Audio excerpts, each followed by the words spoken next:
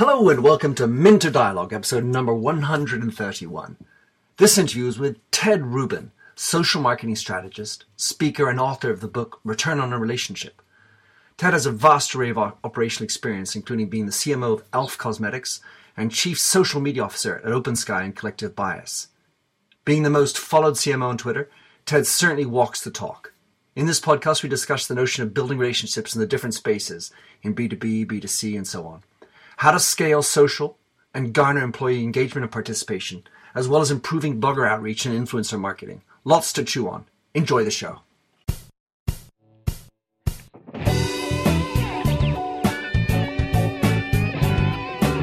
Welcome to the Minter Dialogue podcast, where we discuss brand marketing with a focus on all things digital. I am Minter Dial, your host and author of The Mindset. That's MYNDSET.com, where branding gets personal. You'll find the show notes to the blog for the upcoming interview. Let's cut to the quick. Enjoy the show. Welcome to the Minter Dialogue, and today, piped in from sunny Florida, I hope, Ted, we have Ted Rubin. So Ted Rubin. Tell us, Ted, who you are and what is your mindset? Well, I'm Ted Rubin. People know me throughout the marketing and social media world. It's easy to find out who I am. Just go to Google and Google Ted Rubin, and I'll tell you that probably just about the first 3 pages are me. The only one that isn't me is the 97-year-old Medal of Award winner from World War II. I assure you that's not. So I talk a lot about relationships.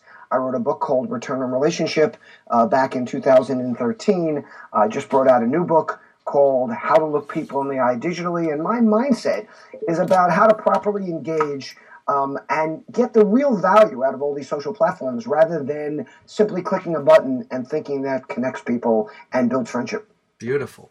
So Ted, you and I have been around the block. We both share an experience in the beauty world. And I was thinking about this before we got online, about the difference of building relationships in B2B, B2B2C, and B2C. And I was wondering if you would elaborate on how you see building relationships being different or not, whether you're in a B2B environment or a direct B2C or B2B2C. How do you break that down? You know, again, let's say what I would break it down is that there's 2 types of relationships that you're building here in the business world. One is personal relationships, me to you, and human to human.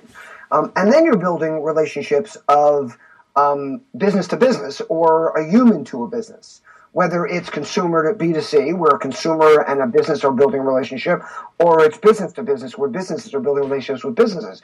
And I think every relationship takes on both of those levels. So, there's the personal level, where I'm getting to know you as a person. Now, that takes place whether it's business to business or whether it's business to consumer.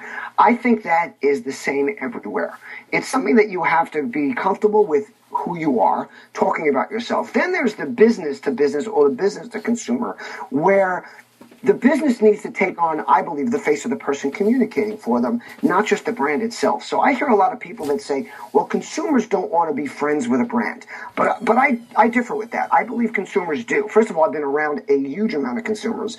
I've been around a huge amount of bloggers, mom bloggers, a lot of these people that are reaching out to brands. And they get a tremendous charge when a brand reaches out to them, even when it's just in the name of the brand. So even if it's that Coca-Cola retweeted me, or Kraft Cheese retweeted me, or somebody that I'm talking to. But beyond that, what they really want to do is connect with someone at the brand.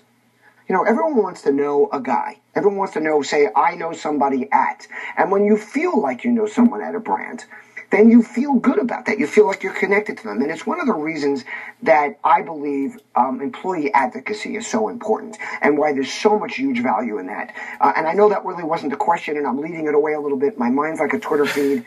I tend to go off in different directions.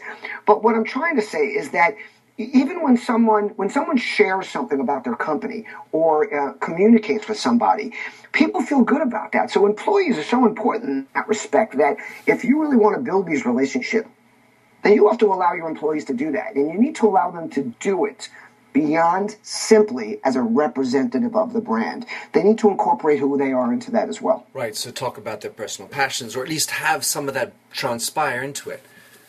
So the reason why I bring up that question is the notion of scalability. Because when we're talking B2B, we generally have a very specific audience in front of us. We know very well the clients, the types of clients we have. We know their addresses very well. When we're in a B2C environment, it's such a huge group that not necessarily is tied back into you as you'd like, whereas B2B, they need you, you're a supplier, or they're your client. And so there's this notion of scalability that is sort of much more complicated to manage in a B2C environment. No, absolutely. Look, B2B is obviously easier to manage when it comes to scalability because there's only so many clients. I mean, again, granted, companies, large multinationals have a huge amount of clients, but still it's scalable. They have a list. They know who their prospects are. They can track those conversations. On a consumer level, it's a lot harder. But in my opinion, it's not nearly as difficult as companies believe. And there's a few reasons for that. One's a reason, one is a partial solution. So one of the reasons is understanding that most consumers do not actually want to communicate with you. But you can make them feel like they're communicating with you by communicating with others publicly. I call it participating vicariously through the conversations of others. So as you might be aware, and a lot of your audience might be aware or not, the vast majority of people on social channels are what you call lurkers, meaning they don't participate in the conversation. Most of them, you don't even know they're there. There's a term coming up for it that is not all about this, but partially called black social, which means the social that takes place away from the platforms that you don't even know it's happening, number one. And it's also referring a lot to the social that's happening that you don't know is there because people never liked your page, they never checked in, they never made a comment, but they're reading everything. They're actually consuming the information that you want them to consume. I consider most lurkers very often, in some ways, more valuable than the participators. Now, it's a symbiotic relationship because you need them both. You need the communicators so the lurkers can see what's being communicated, but you need the lurkers to add scale to it. So, unfortunately, all these agencies, because they want to make more money, and agencies strictly work on what you pay them to do, Sure. Tell brands all the time, you need more commenters, you need more people writing things, you've got to get these people inspired. I tend to disagree with that. I think what you need is a very small, tight group of people that communicate often, and then, of course, there's ones that come in and out.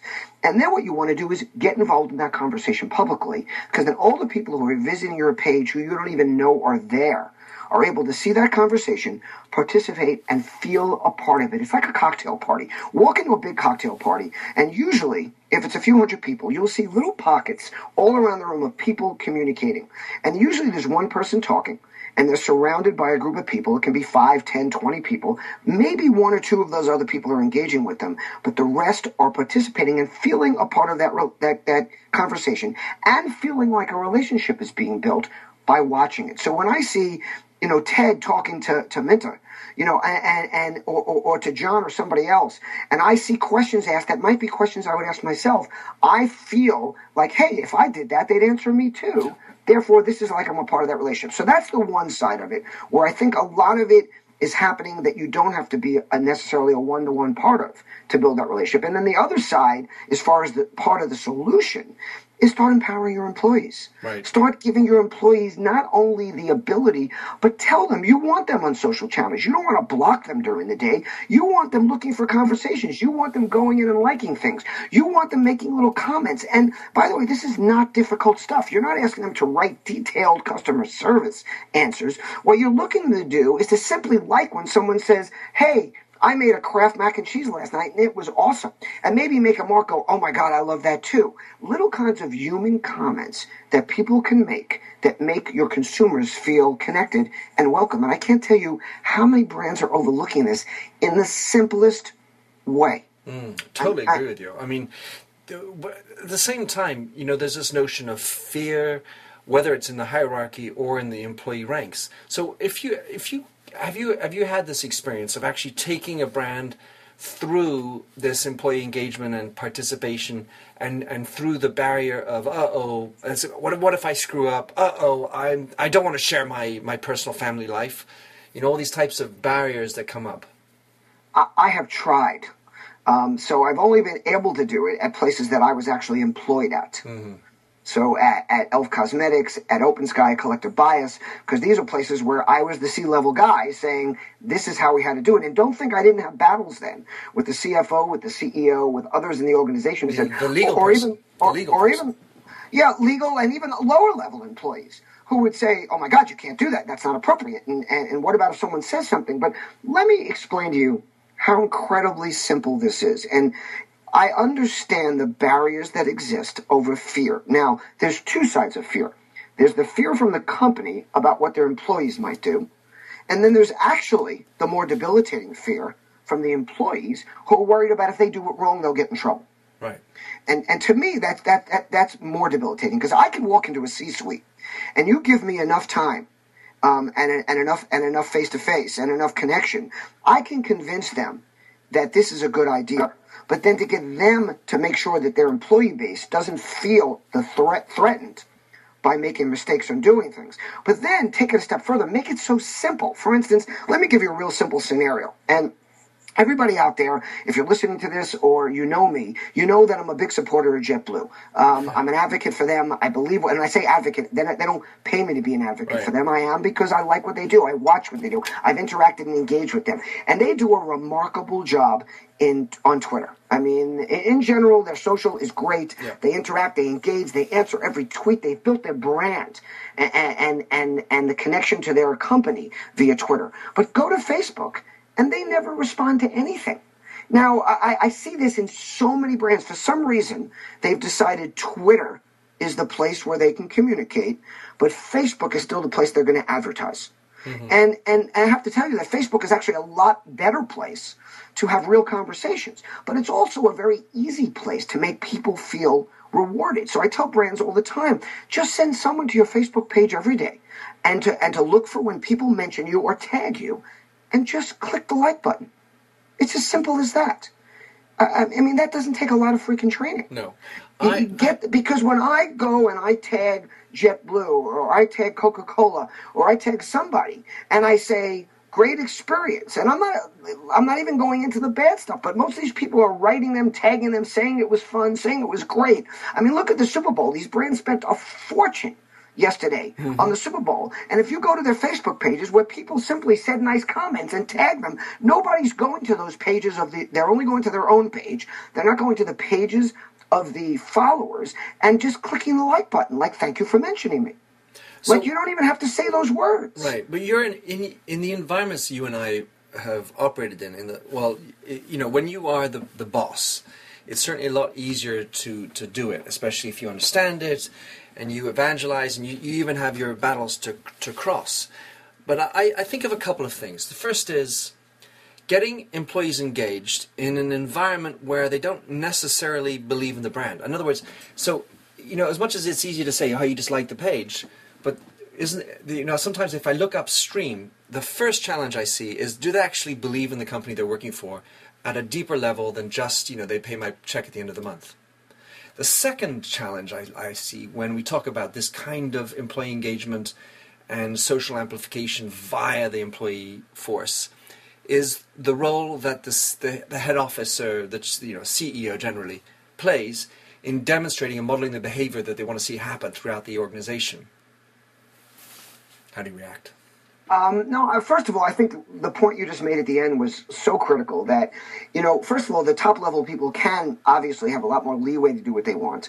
And if they do and they lead the way and they become social. So there's a few, like Cheryl Atkins Green from Mary Kay is very actively social herself. Sarah McAloon from CiCi's Pizza, who was formerly Sbarro's, has become pretty active. Paige O'Neill from STL Software. So when you lead like that and you show your teams that you're willing to do it, that's one thing. Then there's the side of, look, there's some great employee advocacy platforms out there. Now, full disclosure, I'm on the board of a company called Dynamic Signal. Now, I researched all of them because I'm very, as you know, engaged in the space. Mm-hmm. And I was being asked to be on advisory boards. And I chose Dynamic Signal because, first of all, I love the team. And more importantly, I think they have the best platform by far. And they put the most money into technology technology versus marketing and sales. And they were willing to wait on the sales. But what they provide, and one of the reasons they wanted me to join them was not just because I talk a lot about it and I could be a good advocate, but because what they provide is an amazing platform that allows a brand to okay and give out content to their employees that their employees now know is approved, so that they feel comfortable sharing it. So there's the one side that they're giving them pre-approved content to share. There's the other side that part of it is they can be rewarding them for it. It can be whether monetary, it can be just being on a leaderboard, it can be just letting them know that they're participating, and they're giving them good content to share for themselves to build their own brand. And I tell all these companies, don't just share on these platforms stuff about your company. Share things that are relevant to your employees. That's really important. But one of the reasons they wanted me involved with them is I push brands to not say to employees, we just need you to share this stuff. Do for them without any expectation of them doing for you. So get your employees together and go, listen, we think it's really important for all of you guys to build your personal brands. We think it's really important for each of you guys to build your influence. Therefore, we think it's really important for you guys to utilize and leverage these amazing social platforms that are out there. So there's a few things we want to do for you in that respect. Number one is we want to lower the barrier to entry by telling you you're free to be on social channels when you're at our office.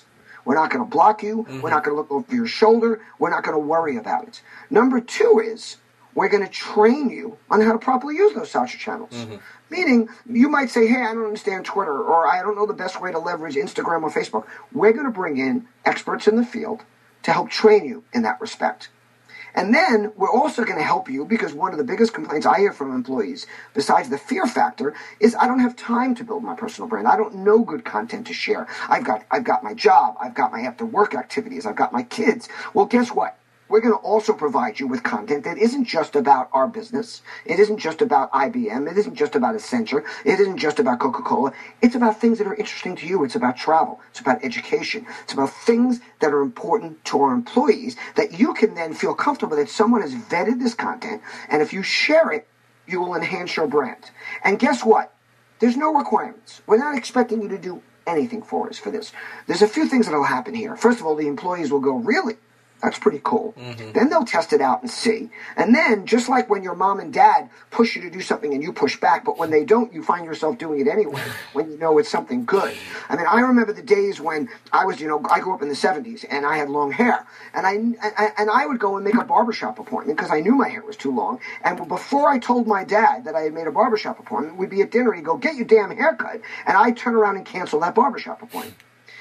Because I felt compelled to do it. But when he let me do it on my own, and if you let employees and you show them that you're going to support them and you don't even come in, but what you do is you lay it out there for them. Here's some great content you can share about us. If you'd like to, great. If you don't want to, great. I guarantee you they will feel compelled to share it. Going back to the Mary Kay CEO, Cheryl, I think you said her name was?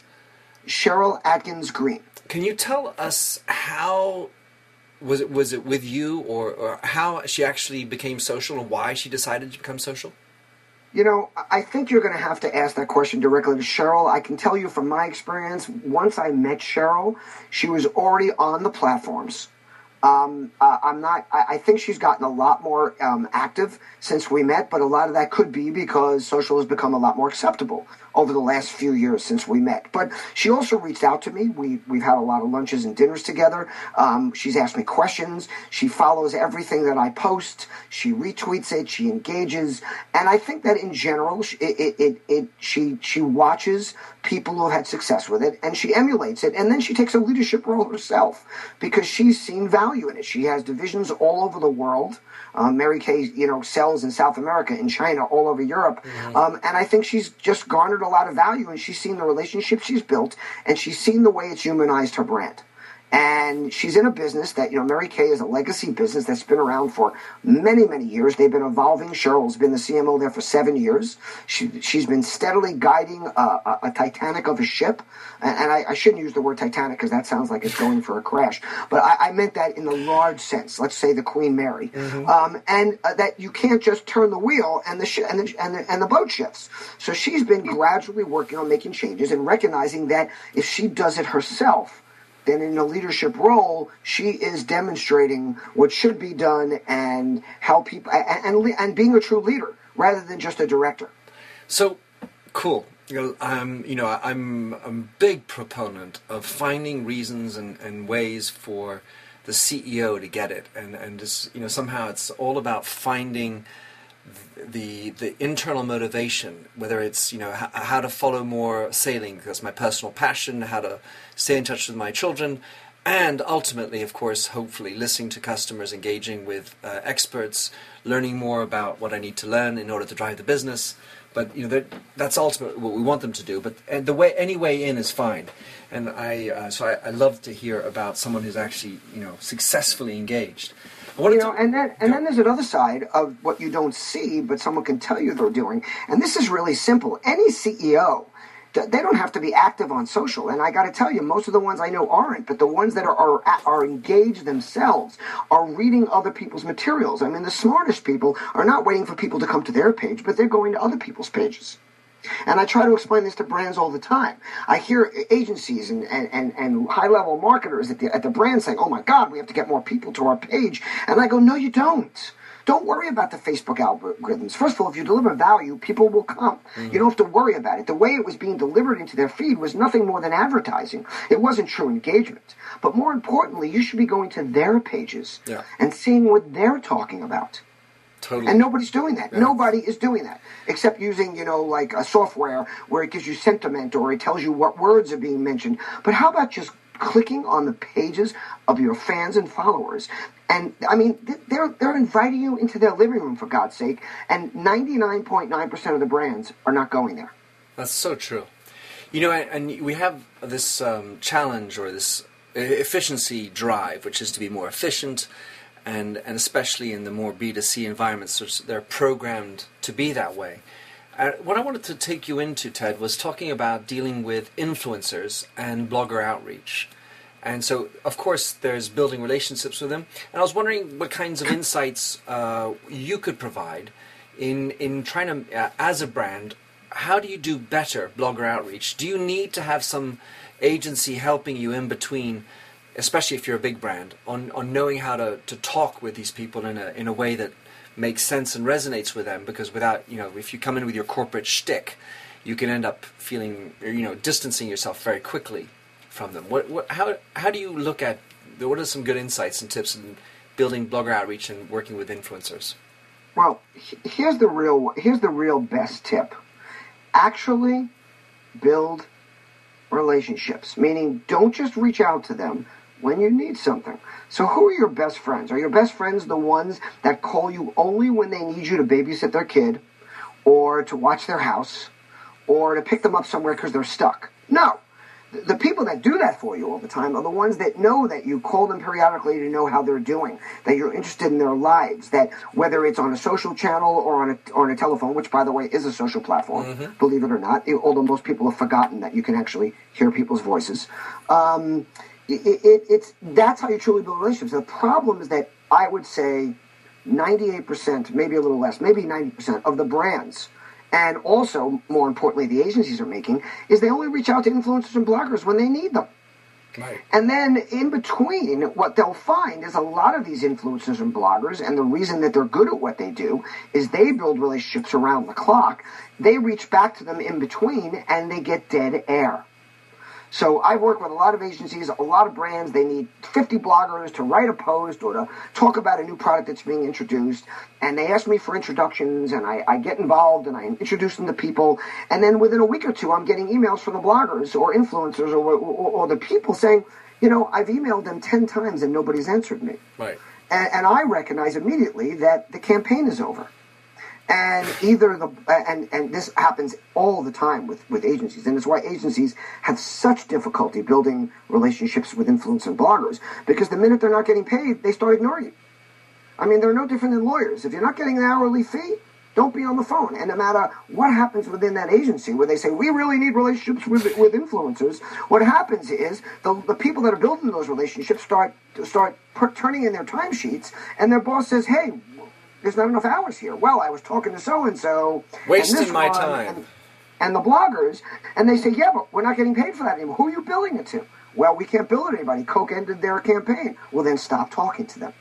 And then the same thing happens within the brands. And with the brands, it's less about billing because that's not the way they're compensated, but it's more about, I don't have time to focus on that, or it's about the branded marketing people not understanding that if they truly build relationships with these people, that they're not just paying them to do something. I mean, true advocacy isn't paid for. Bloggers and influencers, you don't buy their advocacy. What you buy is their influence, their expertise, and their hard work.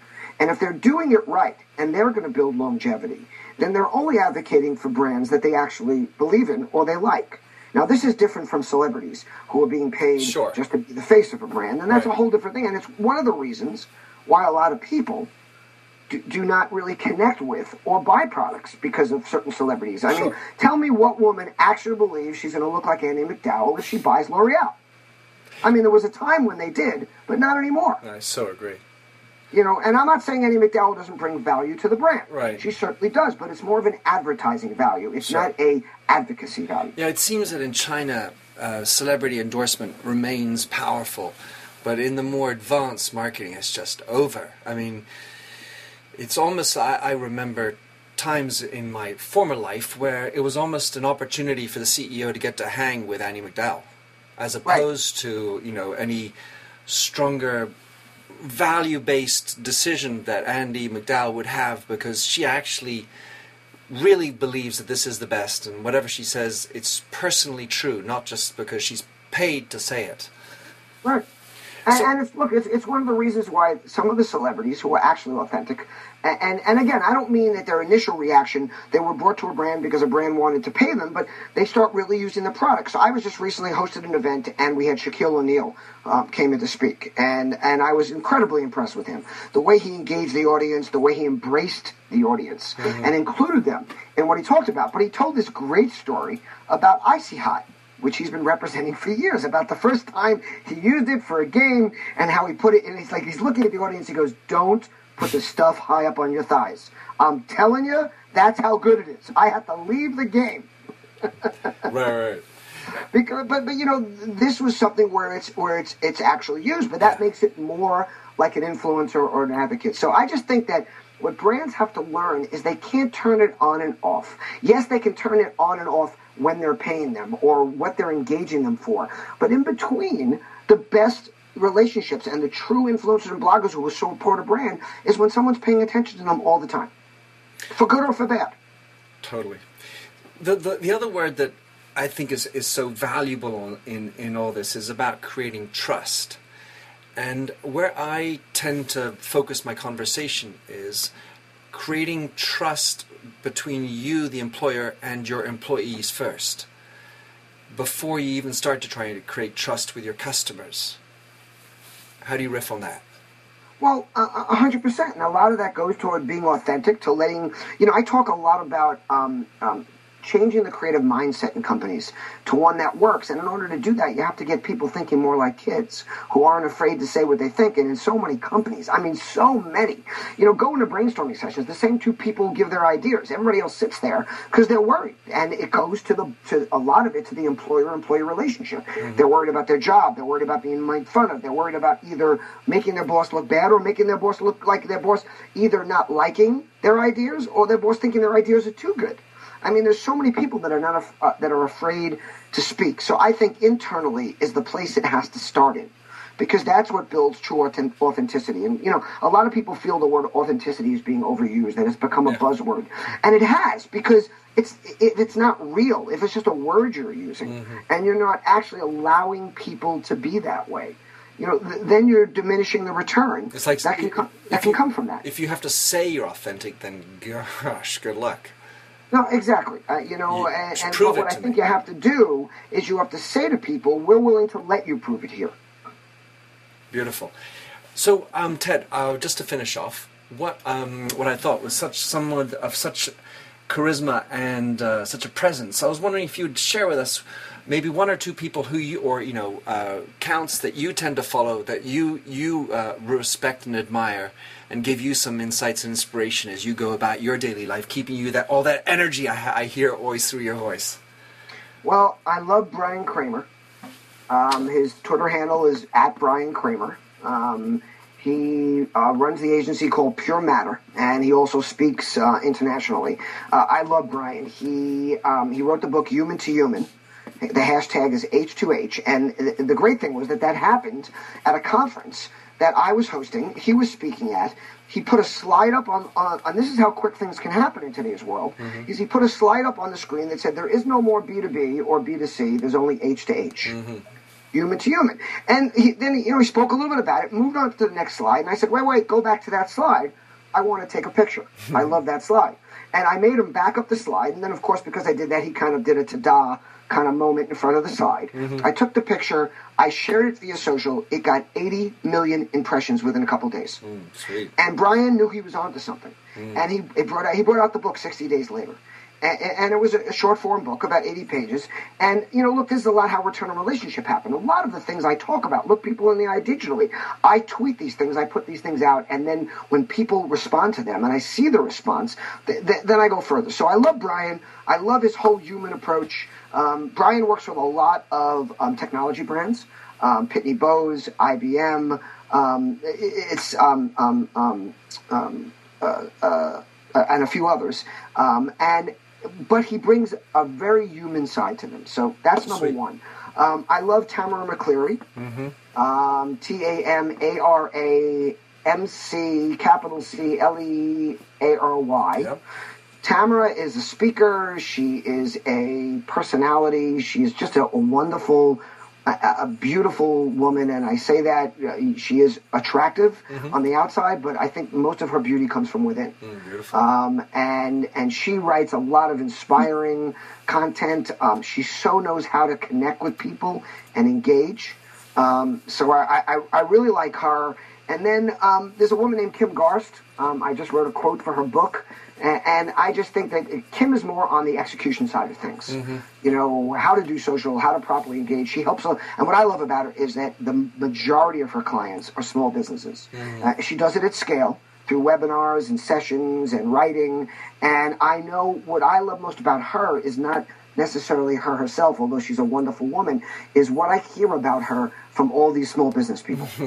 Isn't that the sweetest thing, the word of mouth? So it looks like I got 3 people I got to invite to my podcast sometime.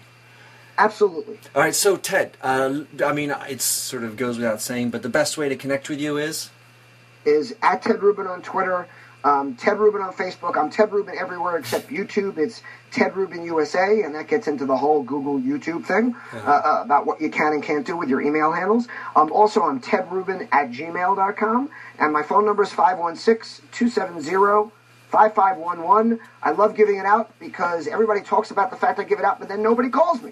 Crazy, isn't it? So, except a few people that really do want to connect, and I value those. Sweet. Ted, beautiful. Thanks for coming on. Now you can get back to normal life, and I look forward to staying in touch with you. Well, I'm looking forward, and I'm really hoping that we can meet face-to-face sometime soon. Beautiful. Thanks a lot, Ted. Looking forward to it. Thanks for having listened to this recording of the Minter Dialogue Show. You'll find the show notes on themindset.com. That's mindset with a Y, where you can also sign up for my weekly newsletter at /subscribe.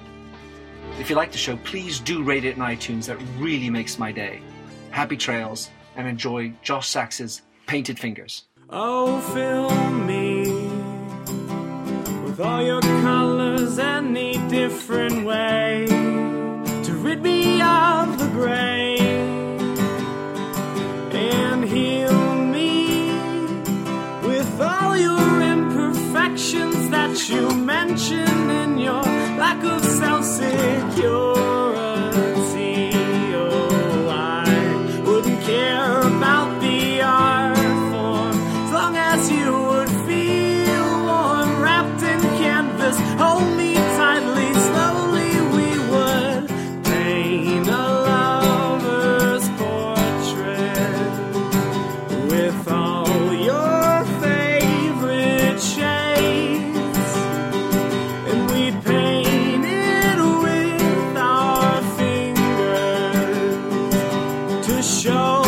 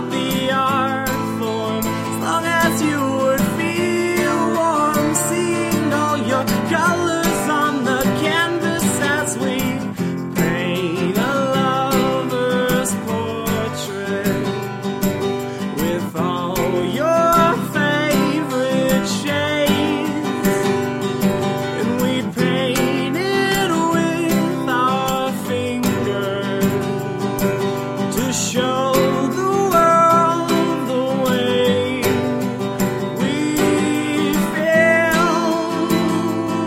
Oh, knowing all these limitations, oversaturation.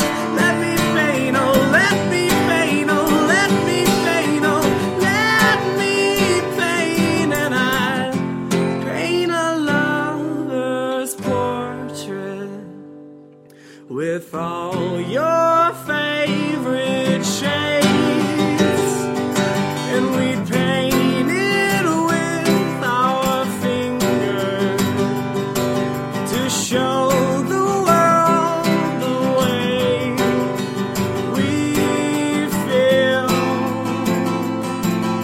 Oh, the way I feel. Oh, the way I feel.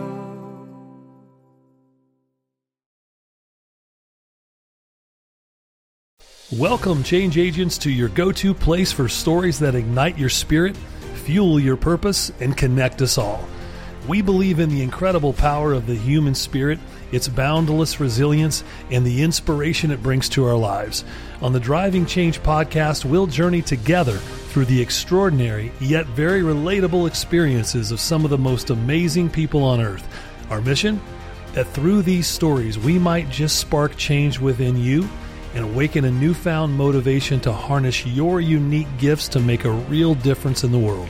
So get ready to be inspired and join us on this incredible adventure. You can find the Driving Change podcast on Apple Podcasts, Spotify, iHeartRadio, or wherever you love listening to your favorite podcasts.